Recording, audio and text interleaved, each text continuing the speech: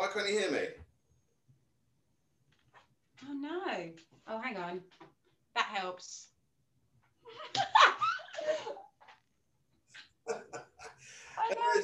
There's me thinking that I'm the one who's got tech issues. Oh. Can you, Speak. you can hear me, yeah? There we go. Woohoo! I love it. We made it. What a terrific start for viewers and listeners. Just me being like, here's a cable. Like, I love the chaos that you actually got. I just realized how much you can see in a video. Well, what I was just about to say, if you could please describe your environment, that'd be absolutely terrific.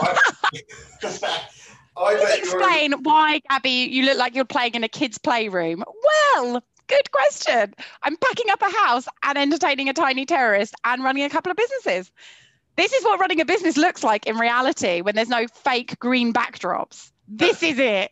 I mean, you don't want to see my desk right now. I've got more paperwork on it where I'm trying to shred everything.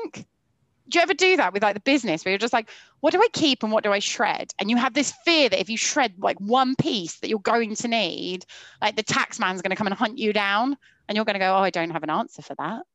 Well, we're in that dance. Until she retired a few months ago, my mum was in international tax, right? And I once shared an office with her when we first started out in the business. And I walked into her office, I went up the stairs and I opened the doors and it was massive, this place.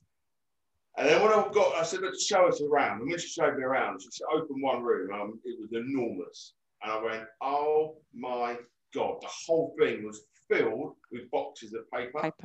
And I was like, this looks like an archive from sort of the 1950s police document. And she was like, it bloody well is. That's what it is. And she goes, I've got to keep everything for 6 years before I'm allowed to legally throw it away. I went, why don't you put it all on like a disc or like on an actual, put it into a computer? Yeah. She's like, but it's the effort of doing it though. It's the effort of doing it. Like what? I've been in the recruitment side of our company for like a year and a half now, just over a year and a half. And in our shed, it's probably not the safest place to keep it. But right now, because we moved out of our office because of COVID, right? We were like, it was all secure in this nice secure building with a locked cabinet. And then it was like, well, we're moving out the office because there's no point paying rent on an office that you can't use. I mean, that's just a gross waste of money by anyone's stretch of imagination.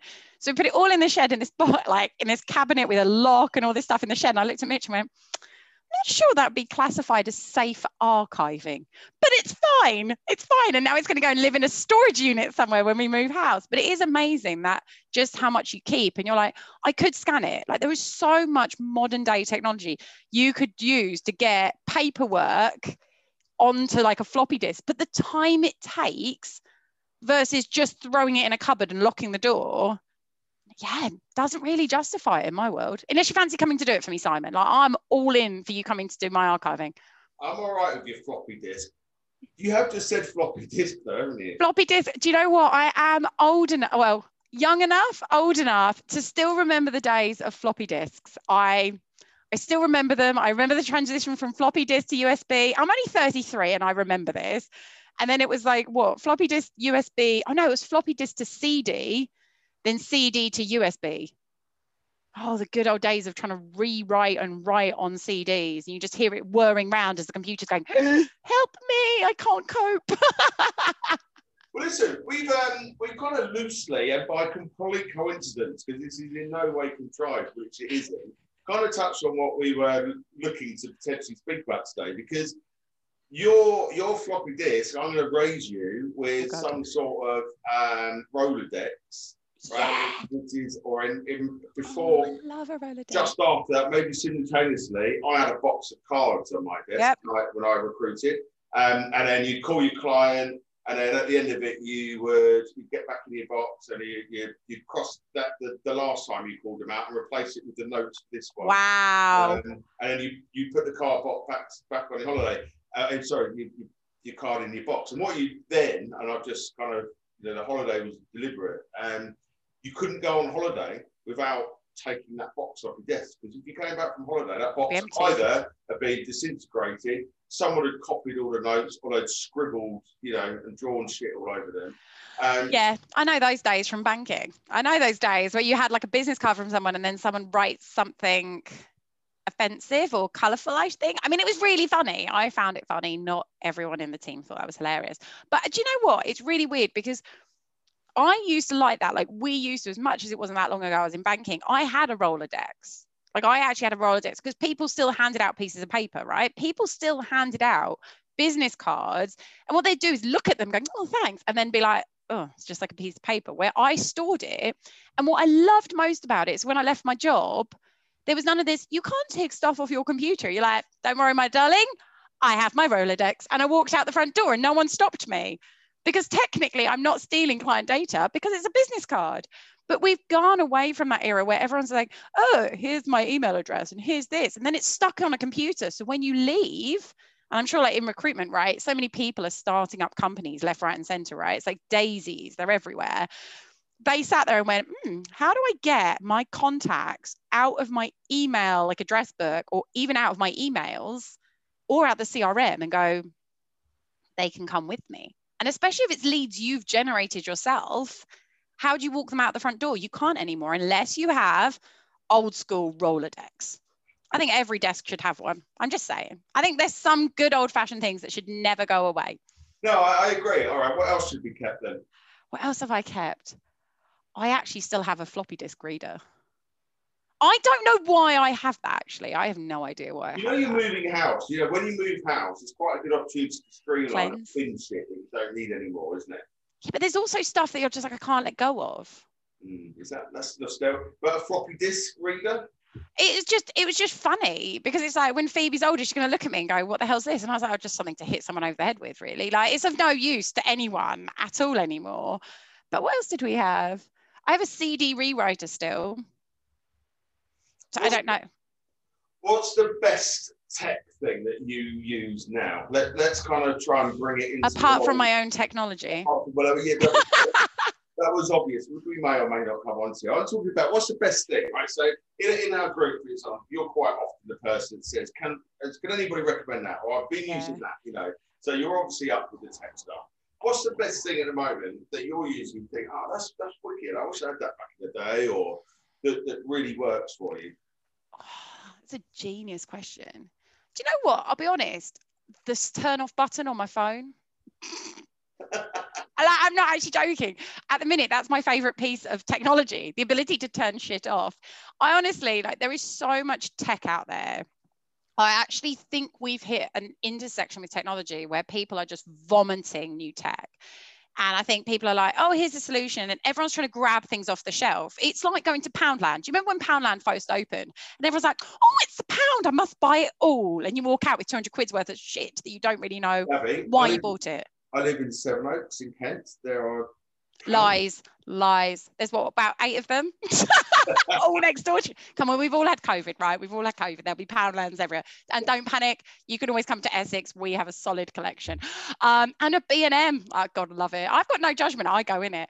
But I think technology has almost become like Poundland, like where you're buying stuff that you don't really know why you've bought it. So actually, when I joined the recruitment business and I sat there and went, what tech do we really, really, really, really need? And what tech have we adopted because someone else said, oh, that looks good. And you had no idea how to go through a purchase process where you understood what your need was, how that technology really bridged that gap, and therefore it actually delivered what you thought it was going to deliver. So I did a massive cleanse. Like, we've only got emails and LinkedIn and Vidyard. I'm still on Vidyard. I love a bit of Vidyard. I know it's a bit backwards in terms of not the latest tech, but it does what it says on the tin, right? And a bit of Canva. So we've got 4 things plus our tech. That is all our business has for both companies. That's it. Simple. So, okay. So do you, so there's 2 parts to this question. Why do we go and buy all that stuff, firstly? And is it, and how are you feeling any sense of FOMO? Because what you've described there as having, if that is, yep, if that's correct, is like as skinny as you can get, isn't it? And yep, yet you still get your floppy disk reader. Oh, yeah. But it is though, isn't it? Now, most recruitment businesses, or most businesses in recruitment, supplier tech or otherwise, will have a lot more components to their, let's call it a tech stack, right? I think there is this FOMO concept, because like if you like you do like we do in the members only group, right? When someone's about to go and buy something, we go and talk to each other. We're like, what did you use? What do you recommend? And then we start going through that process where we're comparing what other people have. We also go through this process of, most recruiters have come from a recruitment agency or done in-house recruitment. So they're sitting in a really luxurious position where this company is just doing this with cash. It's like being in a strip club, right, for technology. They buy anything off the shelf. They don't care what the price point is. They'll buy it, put it in, and then you get so in bed with it, you can't get out of it because it's too expensive to get out of bed with it. But the problem is, when those individuals leave those agencies to start their own businesses, what they tend to do is move towards what's familiar, right? They're already making a massive step going out on their own. It's very unfamiliar. They don't really know what they're doing. They're kind of like feeling around a bit. And I mean, to be fair, any business owner 10, 15 years down the line that says he knows what he's doing, we still don't know what we're doing. You just kind of feel it out as the market moves and ebbs and flows, and you shift it. But when it comes to technology, you go to something familiar, which means you end up buying something and you don't really understand fully, like I said a minute ago, how to assess what is a piece of technology you truly need versus someone else is using it because it fills their need. It doesn't mean you're the same. Like our businesses, for example, like when you're in recruitment and with our recruitment now, the odds are you and I wouldn't have needed the same technology stack, because we run businesses differently. We're looking after different industries. So why would I necessarily want the same tech stack as you? And I think people forget that. Like, what do I really need? Like, really, really, really need to do my day-to-day job? And they don't ask themselves that question. And then they have FOMO. And you raised a really good point. FOMO, we've laughed about it before. Luckily, I don't suffer from it. I really don't care what other people are doing. I'm always going to go, what's my business doing? What are the team doing? What do they need to be better? And if someone mentions something that fits that brief, wicked, I'll be all over it like a rash, but I'm not going to go and do it because someone else is doing it. Like I wouldn't jump off a cliff because someone else did it, right? But it, like, that's an extreme example, but it's the same for technology. Stop and think and go, what do I need it to do? And then when you're listening to the salesperson tell you it does everything you think it does, take a deep breath and have really, really detailed, complex questions that are very specific to your business. And that's where you catch them out and you find out whether the tech stack really does what they're promising it does, because 9 times out of 10, sadly, from my experience, it doesn't cut the mustard. But it is that process that people miss. How much time do you think is wasted in all this, right? And what's the hardest to find commodity right now? The commodity, the shortest supply of all the people I talk to is time. Mm-hmm. Okay, and time management is crucial. And maybe there's a thing we should do on it, right? Maybe there's a webinar we should do. We need to do on that. I'm not professional. I'm the best time manager, but I think I've nailed it as much as I can. But what I also did though was I streamlined and cut out a lot of stuff.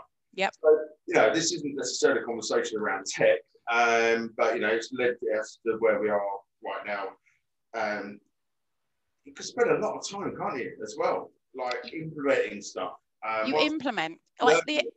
you've learned about it, make faults. Sometimes it feels a bit contrived, don't you think? Yeah, it is. You pick up a bit of product, go, I've bought it now, haven't I? So might as well use it, right? Might as well. But then the problem is, when you collect tech or do anything, when you do anything in life and you haven't really thought about why you're taking that action, right? It's that next question of like, why am I doing this? When it comes to technology, people go, oh, it's shiny, it looks okay, let's throw it into the mix. What they forget is once they've integrated that piece of technology on top of everything else the team are doing, you have to train your team. You have to have technology people to integrate it fully. You're then trying to match it all up with your other existing tech stacks to make it flow. And 9 times out of 10, people don't do that. They just throw stuff on top. They're like, here's another this, another that, blah, blah, blah. And the team is sitting there going, holy shit, I'm going to spend 20 hours of my life trying to go from Salesforce to a CRM to HubSpot to wherever else the hell you want to hang out. And when you look at the amount of time wasted by your employees doing that, how much time have they actually got left to hunt? Like you're literally, like I used to work in a sales role. I did a really short stint doing software sales. And we had Salesforce, and I have no qualm with Salesforce as a company. Like they are exceptional. Like this is no way against them, but it's just the tech we use. But when I updated that, I had to update the same piece of information in 6 different locations. And if I didn't update the 6 different locations, then it didn't feed to my manager. And then my manager would tell me at the end of the week I'd missed something. And I'm sitting there going, do you know what?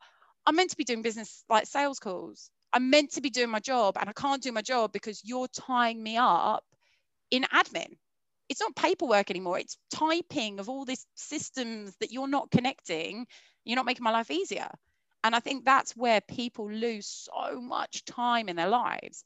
And I'll put it out there with social media as well. Like we were chatting about it the other day. You put things on LinkedIn to try and generate business, and then actually you end up spending an hour responding to people and it leads to no business. It's like, hang on, don't just follow the herd because everyone else is doing it. You don't know if it's working for them. It probably isn't working, but like assess where your time and resources being allocated and where you can get the most from it. And it's a really simple thing to do, but you get so caught up in just, oh, everyone else is doing it, I must keep up, or I must keep running because that's what I've been told I need to do. And I think recruitment's awful for that. It really is. And as you said earlier, you know, the amount of tech stuff, particularly, but it isn't just tech, it's solutions. Let's just call it solutions to our sector. Like, it's unbelievable. I mean, Grant will tell you more than I can. Just the number of people that he doesn't have to go very rudimentary search brings up almost every week something new in our sector. Yep, absolutely. From his point of view, trying to find the best partners for our network, happy days, right? Great. Yep. But equally, he's got 260 prospects on a prospect. 260, right?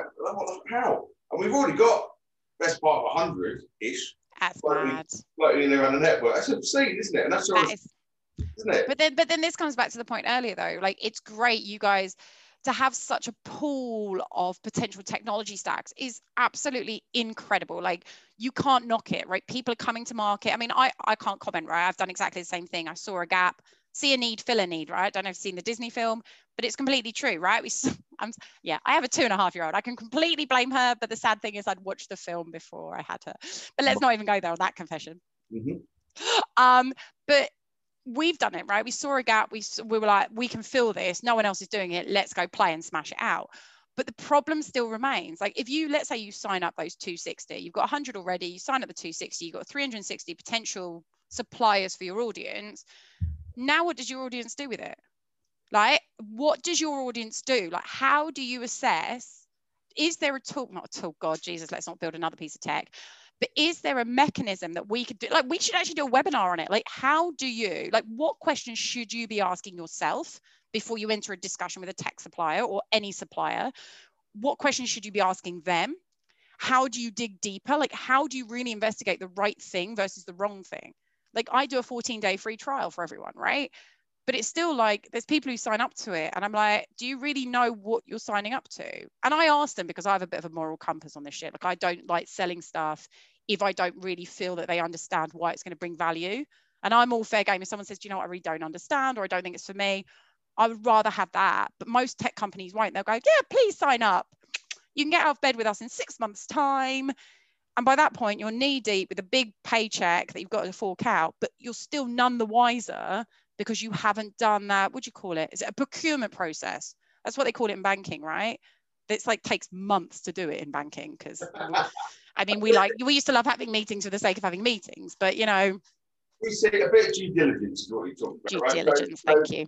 So you're, you know, look, we're fortunate our networks have things, right? So it's that person who, if you're looking to build any kind of tech stack, or I'm going to say tech stack, that makes it sound like a multi-layer word for stuff. It's not. It's like you've already got one thing. Let's call it the central hub, generally speaking, the CRM. What else do you need around it, right? We're going to speak to somebody like Vince who will tell you what is it you're trying to achieve. What is exactly. Okay, based on what you said there, you need to go, this is what you need. Now you go and find the best solution for that. Best solution for that. But people can see the problem.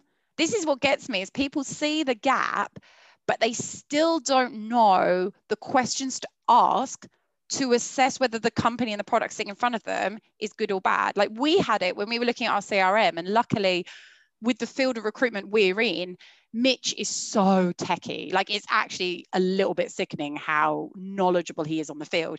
And I actually, like, I'd had to do an initial conversation with the companies, and I'd be like, right, I'm going to bring Mitch in. And I said, brace yourself. He's not like, he's the nicest guy in the world, but when it comes to technology and people lying to him, he's like a bulldog. Like, he's like, and I'm like, whoa, hello. And he literally walked into each of these companies that I'd lined up for us to speak to. And he was like, asking them really technical questions, and he's like, he'd ask them one and then slightly spin it, and he'd be like, you just lied to me in 2 seconds. Now go and find out the answer and come back to me. Like, I'd rather you say you don't know, but if you don't have the technical knowledge to really dig deep on the tech, then you don't really know whether they're selling hot air or not, right? It's the questions you ask and the way you ask them and the way you can understand it is probably one of the biggest limiting factors for companies right now to implement the right technology for them. Yeah, no, I totally agree. Let's come on to your product, because if there's one thing that we're short of as an industry, right? It's candidates. Yep. It was mental, wasn't it? I did a survey in December, right? So a member survey. Yeah. And one of the questions was, if there's one thing that we can do to help user network in 2021, what would it be? Top by a mile, like every single person put as top of their list, new business. Wow. Help us get new business. Right now, I think everybody needs new business all the time, right? But there's a difference of how that new business might look. Yep. But I wonder whether or not they'd say that now. I wonder whether or not that might be the answer. Whether or not actually that might be second to help me find candidates. Yeah. And we're 6 months on. And who would have thought that in December, where but amazing. Now, it's my personal thought that come September, end of September, furlough ends, and we've had summer holidays, whatever that might look, and however that is, that things will plateau a little bit, which I don't think necessarily is a bad thing. I think there are lots of things being, like, it's a bit bloody haywire at the moment. Yeah, it is. It's a bit relentless. Arguably, people could be making mistakes right now. So I don't think it's a bad thing. But finding candidates is bloody hard. So what are you seeing out there in the market? How are people finding this talent? Do you know what's really interesting is, I think, as much as like the last year and a bit has been a bit rubbish, right? Being in lockdown, I'm going to call it a bit rubbish. People's had their highs and lows, like each to their own journey, right? But what's been really interesting is, for the first time ever, you've had a candidate pool where they're literally, you can talk to them any time of the day. Yet people are saying, I can't find a candidate. I'm like, they're literally sitting right in front of their computer. They're on LinkedIn. Like, they're on social media platforms more than they've ever been on them, because their boss isn't sitting next to them anymore. And if you're still telling me you can't find a candidate and you can't get them to respond to you, there's something wrong with the hunt. There is something wrong fundamentally of how you're hunting. Like, we had more responses to InMails than ever. And then as lockdown started to release and people started going back to normality, that's when we saw the spin. And it's not that there aren't great candidates out there, but they're busy having their lives back until Boris takes it away again, right? We all suspect there's another takeaway coming at the end of the year. Candidates have gone missing because they're going back to the office. They can't respond to you every single second of the day. They can't have interviews every second of the day. They can't sit there on LinkedIn going, oh, my manager's sitting right next to me. Oh, by the way, I'm talking to a recruiter. Like, it just doesn't happen, right? But it's also the fact that, like we said, there's so many recruitment agencies popping up. That means if you think about the number of candidates to agencies, literally, they're just really like, oh, sod off. And the messages that I've seen, some of the messages, I even got headhunted for some stuff, which I thought was hilarious. And it was in my old banking days. I'm like, I'm not going back, but thanks. And the messages are generic, they're boring, they're dull. And you're sitting there going, you don't even sound like someone I want to talk to, right? And if I've had 10 of you message me the same boring message, why would I pick up? Yeah, and I think that particular thing comes down to, InMails for me just don't work. That's just, God knows why. I don't know what I'm doing. Are you just too grumpy on your InMails? That's the thing. Are you being too serious, Simon? Don't be serious. Like, this is the thing. Nobody wants a serious InMail. Nobody. No. Look, you can imagine, I'm not. You're not a serious person. I'm not that kind of person. But it does come down to, I mean, we're going a little bit off track, but I might as well make a point. Love it. I think that, and it's a bugbear that I've always had. Go on. Recruiters tend to follow what they've been trained, and I do mean that word trained, they do, as opposed to coach, because I think there's an entirely different thing. It's just what they do, isn't it? And so we're all these companies that have set up in the last 12 months, and now let me tell you, there are hundreds of them. There they are. And they're now solopreneurs, independent recruiters, whatever phrase you want to use. And what are they going to do? They're going to do what they did before. Always been done. what's always been done, and that's why you get the same. But where's the creativity? I think this is the thing. Like when people spin off and do their own businesses, they've got to remember you've just become an entrepreneur. You literally, in a split second, you become an entrepreneur. You haven't become a minion that does as they're told, right? I used to be one of them in banking. I didn't dress in yellow outfits and wear funny glasses. I guess I've got glasses, but I was a minion. Like if someone said you had to do this, I had to do it this way, this way, this way, this way, agnostic of what I thought, which didn't go down very well, particularly. Knowing me, that was not a solid 8 years of my life. But when you open and start your own business, it is your chance to go, stop being a minion and start stepping into your creativity. And like, if you're at the other end, like ask yourself this question, if you're at the end of that email, right, if you were the recipient of that email, would you respond to it? And if the answer is no, don't do it. But don't keep copying shit that doesn't work. There is this copy and paste mentality. It's like, oh, I'm not getting a response to my email. So how many more did you send? 10. What? Like if you're not getting responses, like try an email strategy for 10, 15 people. If you don't get the responses for that particular role, jazz it up, try something new. Do not Google the best email things because that drives me schizophrenic. The best email messages. It's like be you, be specific to your industry, know your voice, know your tone, like get out there. Don't copy and paste what other people have done. So how would that work? Yeah, 100% get it, right? But maybe not everybody's as creative as you. Okay? Yeah. I like to think I'm reasonably creative. You love emojis. You're an emoji king. I love your emails. They make me smile. I do love an emoji. I never thought I would, but I just kind of do. And you do. They're everywhere. It's like emoji, emoji. But it makes me smile. Like it just brings the message to life. But that works between you and I because I think it's wicked. So if I'm your target audience, tick. Well, maybe that's not getting a response to some stuff. Maybe you do. Maybe I'm just too unique. Don't base it on me, Simon. Run. But no, not everybody. By the way, I don't consider myself creative because I use emojis. Right, that is where I was. You are. That's what I was going with that. But not all recruiters are. They're inherently, and again, I'm not stereotyping anybody here, but inherently, the recruiters I've worked with in the past. As in directly in a recruitment organisation, not with the people I now work with. Yep. I think we have quite a unique network of people who are actually quite creative recruiters. But generally speaking, the DNA of a recruiter, i.e. aka a salesperson, isn't also creative. Now, the word creative obviously can manifest itself in many, many different ways, but it might not be their natural propensity, for example, to do a video, to do something that gets in front of people. So, and you're not a marketer either, but you know what's working? How do we get in front of the candidates in the context of this conversation that is going to stand us out from the average Joe sending? Honestly, at the minute, like, do you know, just to touch on the point about video and stuff, like it bores me something chronic, like absolute chronic. And I'm sorry to all the marketers out there in the world, but when they come in, do you know, if you hire a marketing company and they're like, you need to do a video, you need to do this, you need to do that. And it's like, actually, you need to do what rocks for you. Like, if you don't want to be on a video, like I'm happy doing a video. I love it. Mitch, on the other hand, is like, no. One-to-one video, fine. Mass videos, he's like, hell no. But find the rhythm that works for you. And again, when it comes to creativity, like that word sounds so vast and it sounds like you should be doing like the Mona Lisa, like painting and being like, ta-da, look what I did earlier, right? Blue Peter, eat your heart out. But it doesn't have to be. It's about knowing your style and the way you talk as a person. Like the way you talk is probably how you write. The way I talk is how I write things down. And then for me, a lot of it is about humor. Like I've done some cheeky little images that I actually built on Canva. Yay. Love a bit of Canva, apart from it's missing a folder system. That drives me skits. There go Canva, get it fixed. I might be a happy lady. But I did like this funny Marmite jar with do you love it or hate it and put Boolean across the front of it. And then I messaged a few people going, come on, tell me what you think.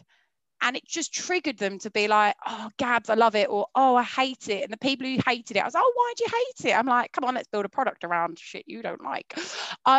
But you have to kind of, sometimes it's just the little one-liners. Like, you've got to remember, like, if I walked up to you straight away in a room, and I always come back to this point, if COVID didn't exist anymore at all, and we had these massive networking parties that we used to, right? The good old days of networking. If I walked up to you in a room and went, hi, my name's Gabby, I sell this, this, this, this, and this, and I really think you'd be amazing at this job, but I actually don't know who you are because I just walked up to you. What are the odds of you turning around going, I really want to talk to you? You probably roll your eyes and look around the room and go, how can I go? Oh, my drink's empty. Like, shit, I've got to run. Like, if you wouldn't do it to someone in person, don't do it on an email. Like, just be gentle, be genuine, be like, look, this is what I do for a living. I've checked out your profile, but don't just say I checked it out. Actually reference stuff in it that makes it interesting. Like Mitch, I throw jokes into mine. I throw jokes, and I found this new image that I think is hilarious of this caveman pushing a wheelbarrow with like square wheels. And then there's another person behind with a circular wheel going, I could help you. And they're like, no, no, no, I'm fine as I am. Brilliant. And I started sending that to people. That is quality. It's literally genius, because I was like, I'm going to give you I'm giving you a solution that's going to help you. Don't just say you're busy, I can help. But it's those kind of little things. You don't have to write an essay. Sometimes it's this cheeky little one-liner with an image that someone goes, that's funny. Like, it is funny, I want to go and engage. So keep it simple. Make sure that first message is super simple, just really fun, really representative of what you're trying to do, but not a sales message, because it's just boring. We're hammered by them all the time. Don't do it. Simple. It's difficult at the moment, isn't it, right? For everybody looks for a point of difference, but I find in the recruitment, right, over the years, that point of difference very quickly catches up with itself, if that makes sense, right? So let's use video as an example. You might not have done video, you've seen other people do video, right? So, but at the point where you first noticed it, it was probably fewer people than were. Yeah. So you go, right, I'm going to do a video. Okay, so then you do a video, so you do the video, then more people than not are doing videos. So then straight away, that point of difference has disappeared. Like, there is no difference anymore. So they go, right, fuck, what's the next thing? So, before COVID, I was sending part of our branding from Amazon offline. Everything was offline, not just the events. If we invited someone to something, it was something through the post. Physical, It was a physical thing. And how mental was it that was a USP? But of course it was. It is. It still is. If you sent, like, someone sent us like some cookies. When Phoebe was born, there was an outsourcing firm we were using for some of the recruitment bits and pieces. And they sent us some cookies, like little baby ones being like, happy birthday, Phoebe, welcome to the world. But it's sometimes like these kind of things, like where you, like you said, like where your USP is today will be gone tomorrow because 1,000 people will adopt it. And it's so easy to adopt and move. But sometimes you've got to remember, it's not just the video. It's not like everyone writes messages to each other, right? Like you and I voice note, which we were laughing about yesterday. You don't really voice note to anyone else. I'm just too lazy to type, to be honest. It's nothing more complicated. I'm just like, I can send them a quick 30-second, or I can spend 2 minutes trying to write this in a grammatically correct way. Your voice notes are never 30 seconds. No, they're absolutely not. I don't have the ability to do 30 seconds. 2 minutes, 49 seconds, the last one. 2 minutes. 49. I was really having fun talking to you on my own.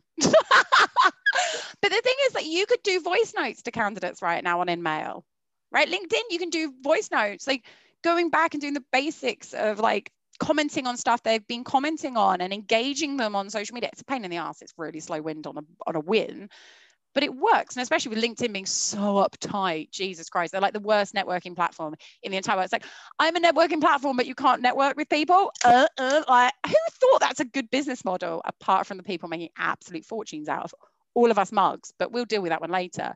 But I think it's always been the case, right? Every company in the world, if we look all the way back at hundreds of years ago when recruitment began, right, back in the dawn of time, someone was competitive in a certain area, and then people caught up and was like, oh, that's what makes you unique. Oh, let's now catch up and let's do that. And I think it's become that pace of catching up with each other is quicker now because we can all see what each other are up to and what we're all doing. And especially actually talking to each other on networking groups like Members Only, right? We talk to each other, we know what tech each other are using. So we're like, oh, you're using that, I'll use that. Like, let's go, right? Right. I'm now as competitive as you are, let's dance. I just think it's really hard to differentiate a recruitment company. That's just reality. Like when we first came to market, we're like, oh, we're really good people. And it's like, we are really good people, but that's not a USP. Oh, it is for some of our clients. But how do you convey that?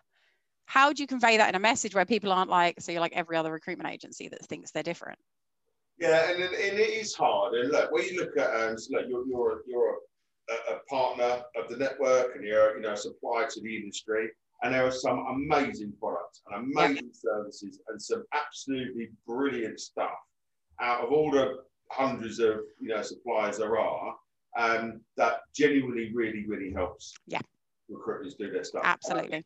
What we pointed out at the beginning of this was it's actually quite subjective. So despite being in that tech space, you don't really have much tech around you, right? And nor do I, but I don't really need it in the same way. I'm not a recruiter, right? Yep. So I need half the stuff, but it is very subjective to what you might need. And not even necessarily larger organisations need more stuff. They might not. It might just need more of the same. They've just got the cash. They've got the cash to do it.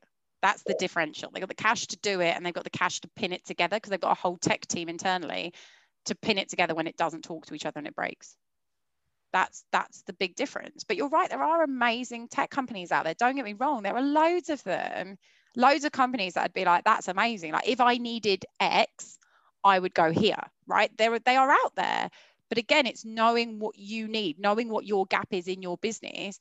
And also really, really importantly, and this drives me nuts, you said earlier, people are so scarce on time. Like that's just a fact. We always wish we had more time. And I definitely can vouch for that right now, trying to pack a house, run 2 businesses and look after a tiny person and look after Mitch. Because let's be honest, he's a man, needs love.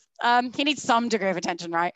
But it's then like people go, oh, I'm really, really desperate. And they implement technology that puts them at breach of their contracts with other companies.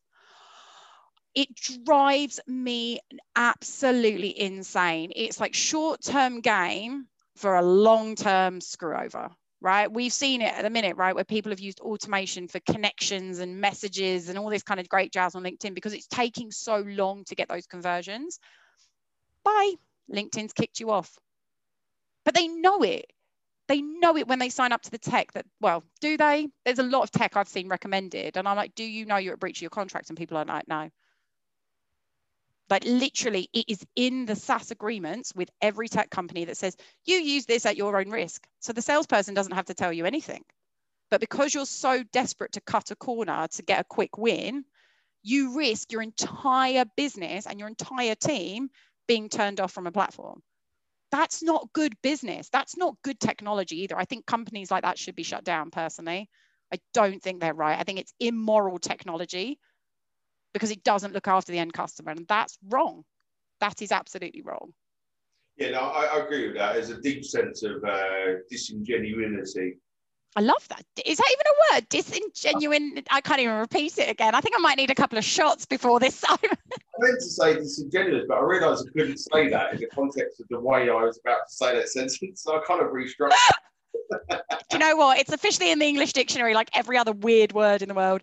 Throw it in. Simon says. I don't know how it was spelled out. I'll think about it afterwards. You can send it to me in a voice note. But you know what I mean, though, right? Okay, yeah, so I do. You need a little bit of spurious information, or more importantly, not giving any information whatsoever. And I've heard cases of people being booted off LinkedIn in the last couple of weeks, and have had to start all over again. And it's crazy. And they were, I don't need to name the product, but they were because they're trying to cut corners. Yeah. But equally, can you help? It's no one's fault, is it? Because we're in a time poor. Yeah, but right at the moment. But so, you've got to understand, like if you've got a fundamental gap, like if there is a big gap where you are so time poor that you're looking to cut a corner, whether the tech company tells you or not that it puts you at risk, that's their thing to live and die by, right? They don't ever tell you because they don't want you to know, right? Like we even had it, and this is complete truth, when we started building Tooled Up Raccoons, right? We built an amazing extra piece of kit. Like it was absolutely mind-blowing amazing. But when we read through the LinkedIn contract, like we literally went through the entire thing. It was like, if you have this, you're at breach and your user, basically, you'll be kicked off the platform. So Mitch and I literally took the money we'd invested in that tech and put it in a bin. That is what tech companies should be doing. If I'm going to put you at risk, that's not good. And you're saying you're time poor. If you implement a piece of technology on a critical platform and you get kicked off, guess how much more time poor you're about to become? right? There is the long-term consequence to a short-term action. But again, if you've got a fundamental issue with capacity, if you're not finding candidates quick enough, what are you doing wrong? Like, genuinely, just sit down, map out your entire process of recruitment. And there's not that many moving pieces, but where are the time blocks? Where are people losing time? Where are they wasting time? Have you got too much tech in play? Have you got too much tech and they're wasting time trying to run between all these systems to make it all connect? Have you got people in your team that need a little bit more training on sourcing techniques like Boolean, right? It doesn't take an hour to learn Boolean, but you can learn it, you can start using it. Is there other better ways that are scalable and actually address the fundamental issue you're having? Or is there something more wrong with the business model you've got? Like, do you have 20 desks all serving 20 different things, and actually none of those processes are scalable? None of those candidates are reusable to multiple companies. Like, you've got to ask yourself those questions before you kind of flippantly go, oh, I'm just going to download this next tool, right? Because the long-term consequences, just as far as I'm concerned, are not worth it by any stretch of the imagination. No, I agree. Well, look, let's talk Boolean for a minute. Yay! And raccoons. Only if we can talk about raccoon as well. Well, I don't think we can talk about Boolean without talking about Yay! I'm such a kid. I'm so excited. So here's the thing, right? So when I recruited, right, I do mean this, right? I was the guy who basically, our company, which had 100 people in it, had an IT support person fundamentally for me. Because were you that bad? I was fucking awful. You broke everything you touched, didn't you? Everything broke. I didn't understand where any of the wires went. Couldn't really get it head around it. Basically, my brain just kind of went like it does now if someone gives you a maths equation. Love it. Love it. Someone else can do that, and I would literally go, "Oh, you can do that." And I'd spend most of my time out of the office. And I was a bit of a schmoozer, let's say. What? That's not you. I'd take HR out, but part of it was like, if I go back to the office, then I've got to deal with that fucking tech issue, right? Let's avoid it. Avoid it. Now, but I do know that even then Boolean was around. So how long has Boolean have been around, and why is it now so cool? Because you've made it cool. I made it bloody cool. I get you. You can have a raccoon with your Boolean. I mean, I think everyone's been missing a raccoon in their hiring squad. I'm just saying it, right?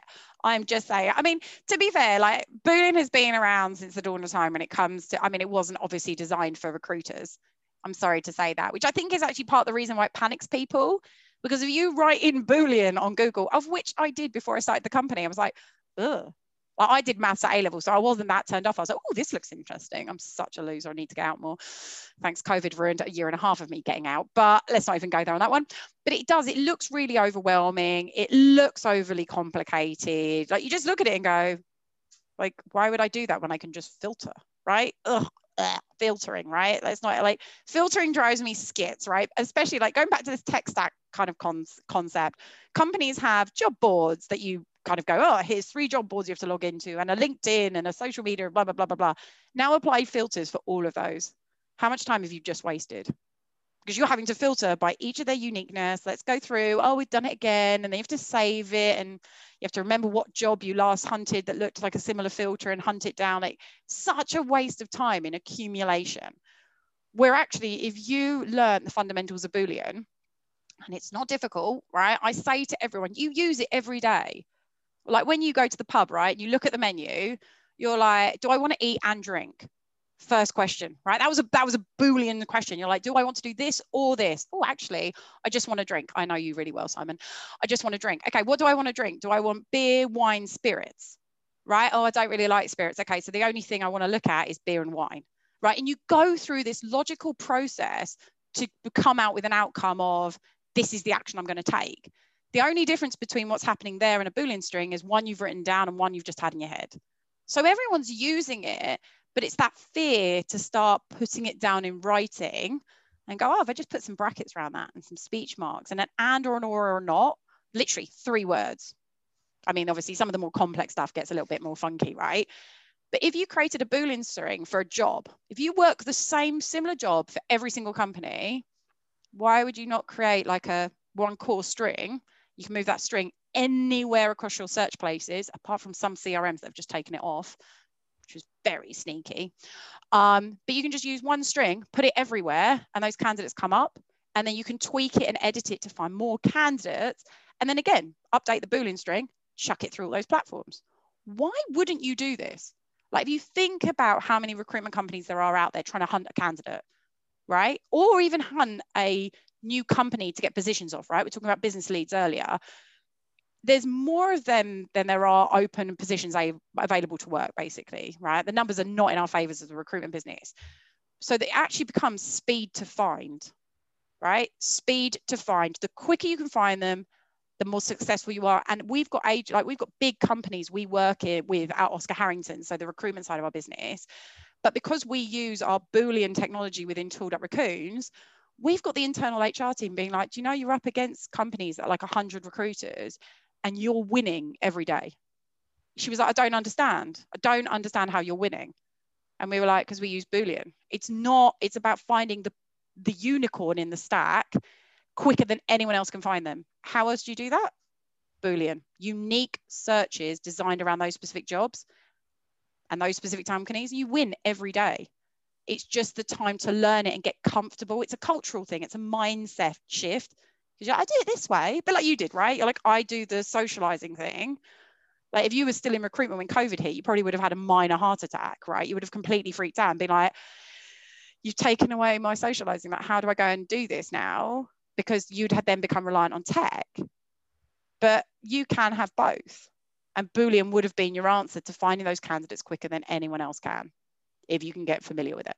So I know you've shown us demos and stuff, but is it as simple as putting Boolean into Google?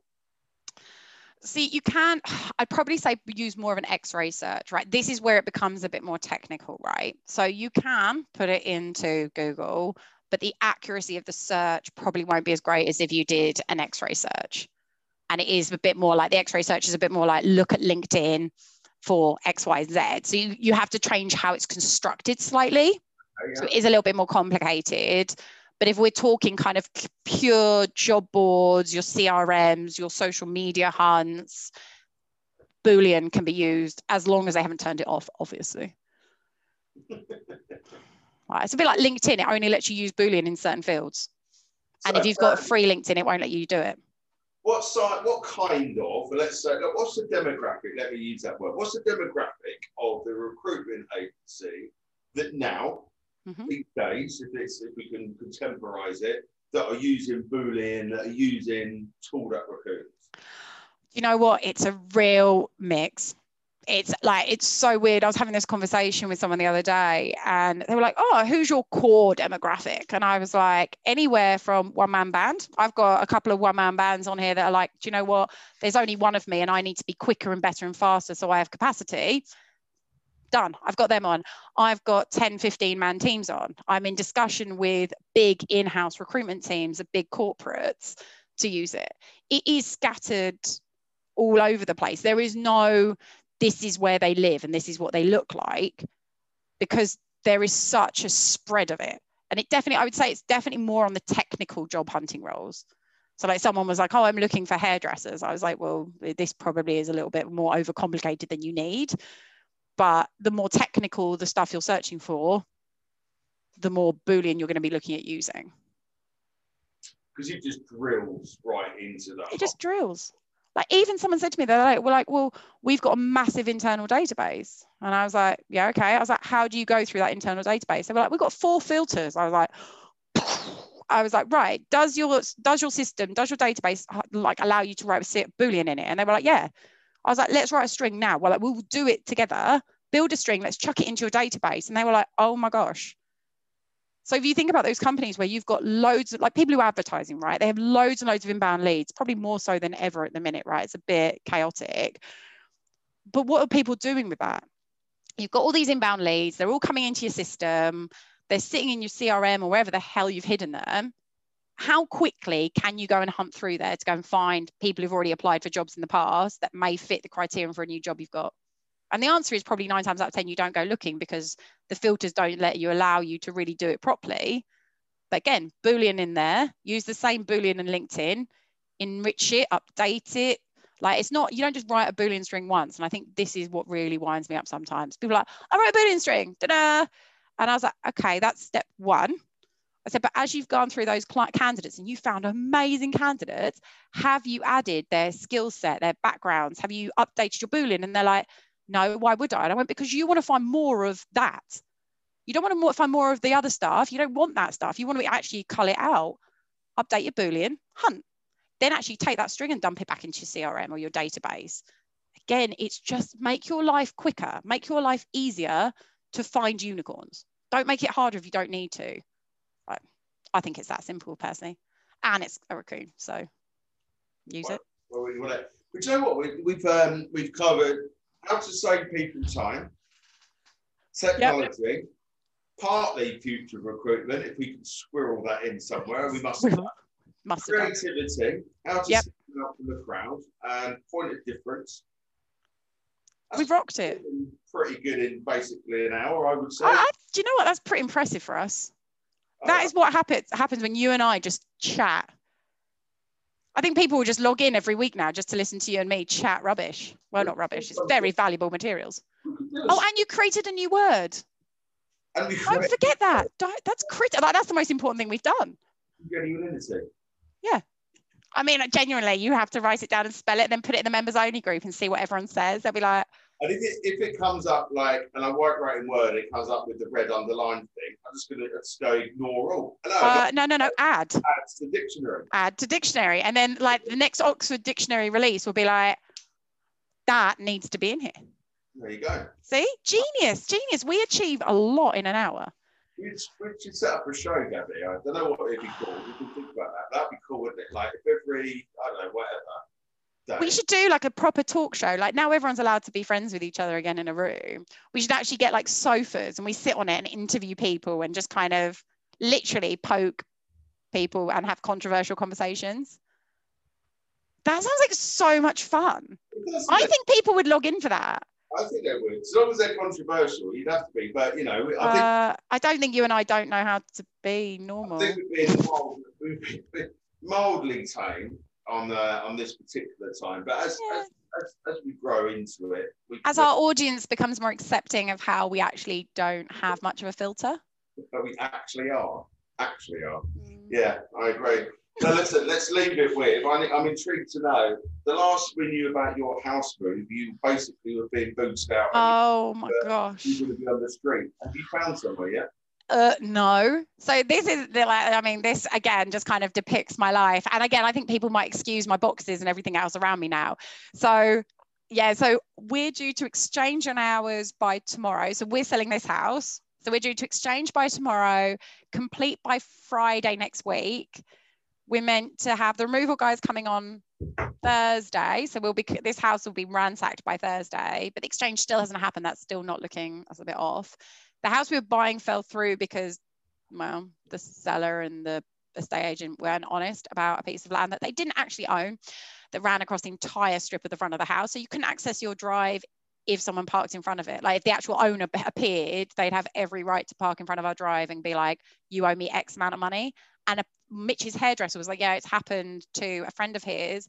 He bought a piece of land and the guy selling it didn't sell the front bit and parked his van right over the driveway, didn't move it. And he has every right to do it. It was like, pay me $100,000, I'll move my van. It's known as ransom land. So it's a really serious situation. So we were like, okay, we can't do that. I want some ransom land. That sounds like the money for old rope I've been looking for. I know. I mean, sod recruitment. I can make more money. Just hire a couple of vans, just leave them randomly, sporadically across these driveways and be like, pay me $100,000. I'm not sure I'd be very angry though. I'm not like the angriest person in the world. I'd be like, please can I have 100,000? I'll move my car. They'll be like, no. I'll be like, oh, okay. I'll move it anyway. Okay, I'll move it. I'll go and have a cup of tea somewhere. Can I have a cup of tea? Actually, I'd probably end up having a conversation with them and going for tea and cake. But anyway, that's not the point. So we pulled out of that one and we've been desperately trying to find a rental. But we basically been recommended that we shouldn't put a deposit down on any rentals until the exchange has happened on this house, because otherwise we can end up paying rent and mortgage if it all falls through. So we're a week away from having no house, nowhere to live. Yeah. and we're boxing up the entire house because the removal company we're using doesn't have capacity to pack. So we are and the 2 businesses are being developed. So we're doing really, really well. And the 2.5-year-old is literally loving Octonauts and everything TV. It's confessional bad parenting. But Mitch and I were like, hey, you're still alive. You're being fed and watered and loved. Enjoy. Listen, Octonauts or anything right now sounds exactly like me. It's like when parents basically justify the PlayStation over COVID. And it's when it's good for their social interaction. Needs must. Although technically, I actually did have this debate with someone that I'm really anti like Phoebe having video games and stuff until she's older. I mean, she's only 2.5, so let's not go too far right now. But actually, the argument about it being really good for their social life is amazing, because we were talking about the fact that when I was a youngster, okay, when the dial-up internet, when it went, and you tried to sneak onto MSN Messenger and your parents could hear you a mile away dialing in.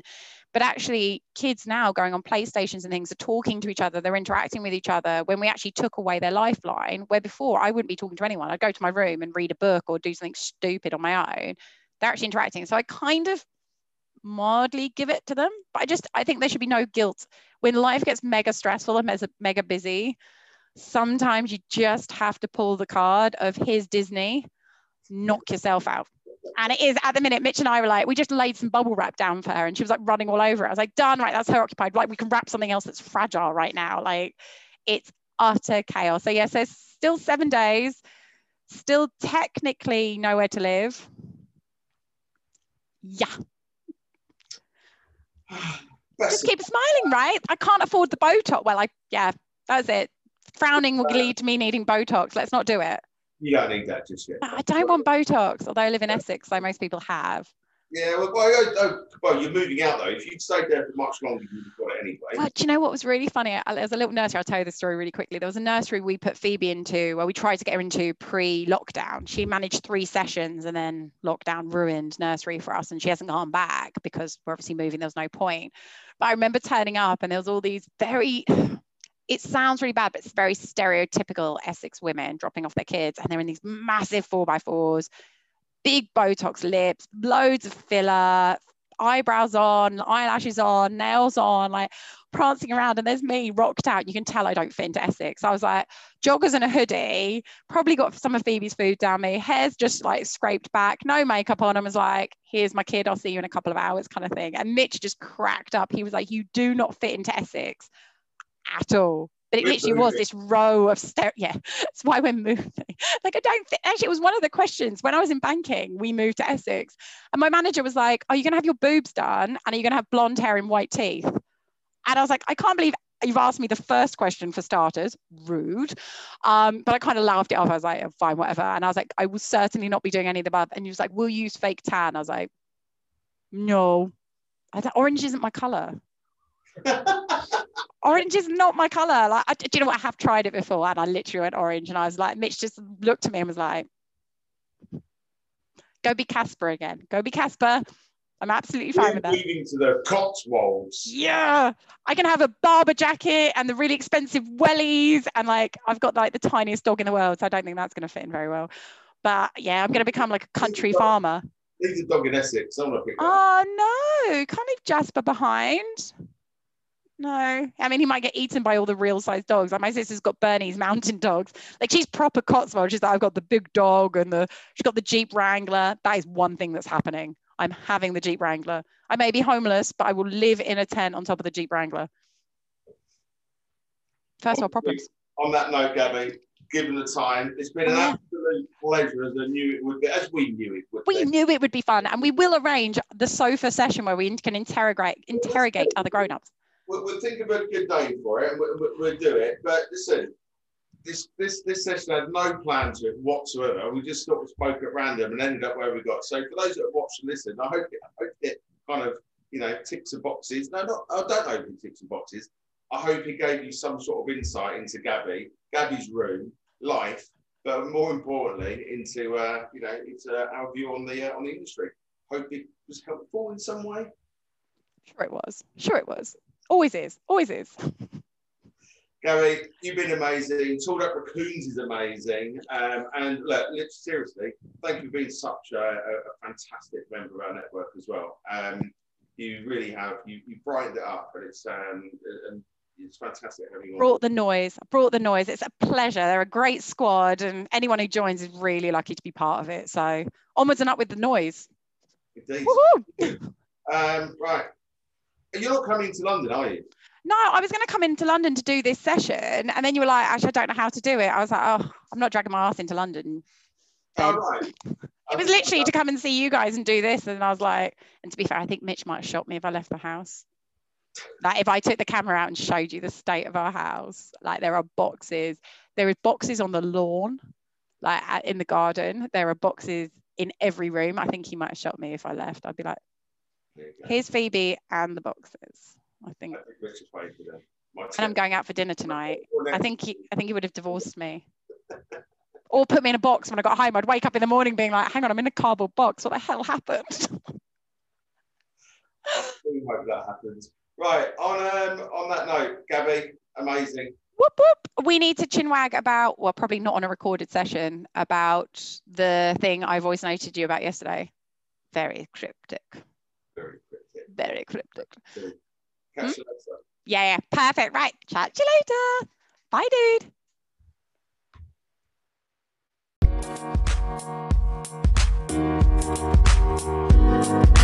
dude.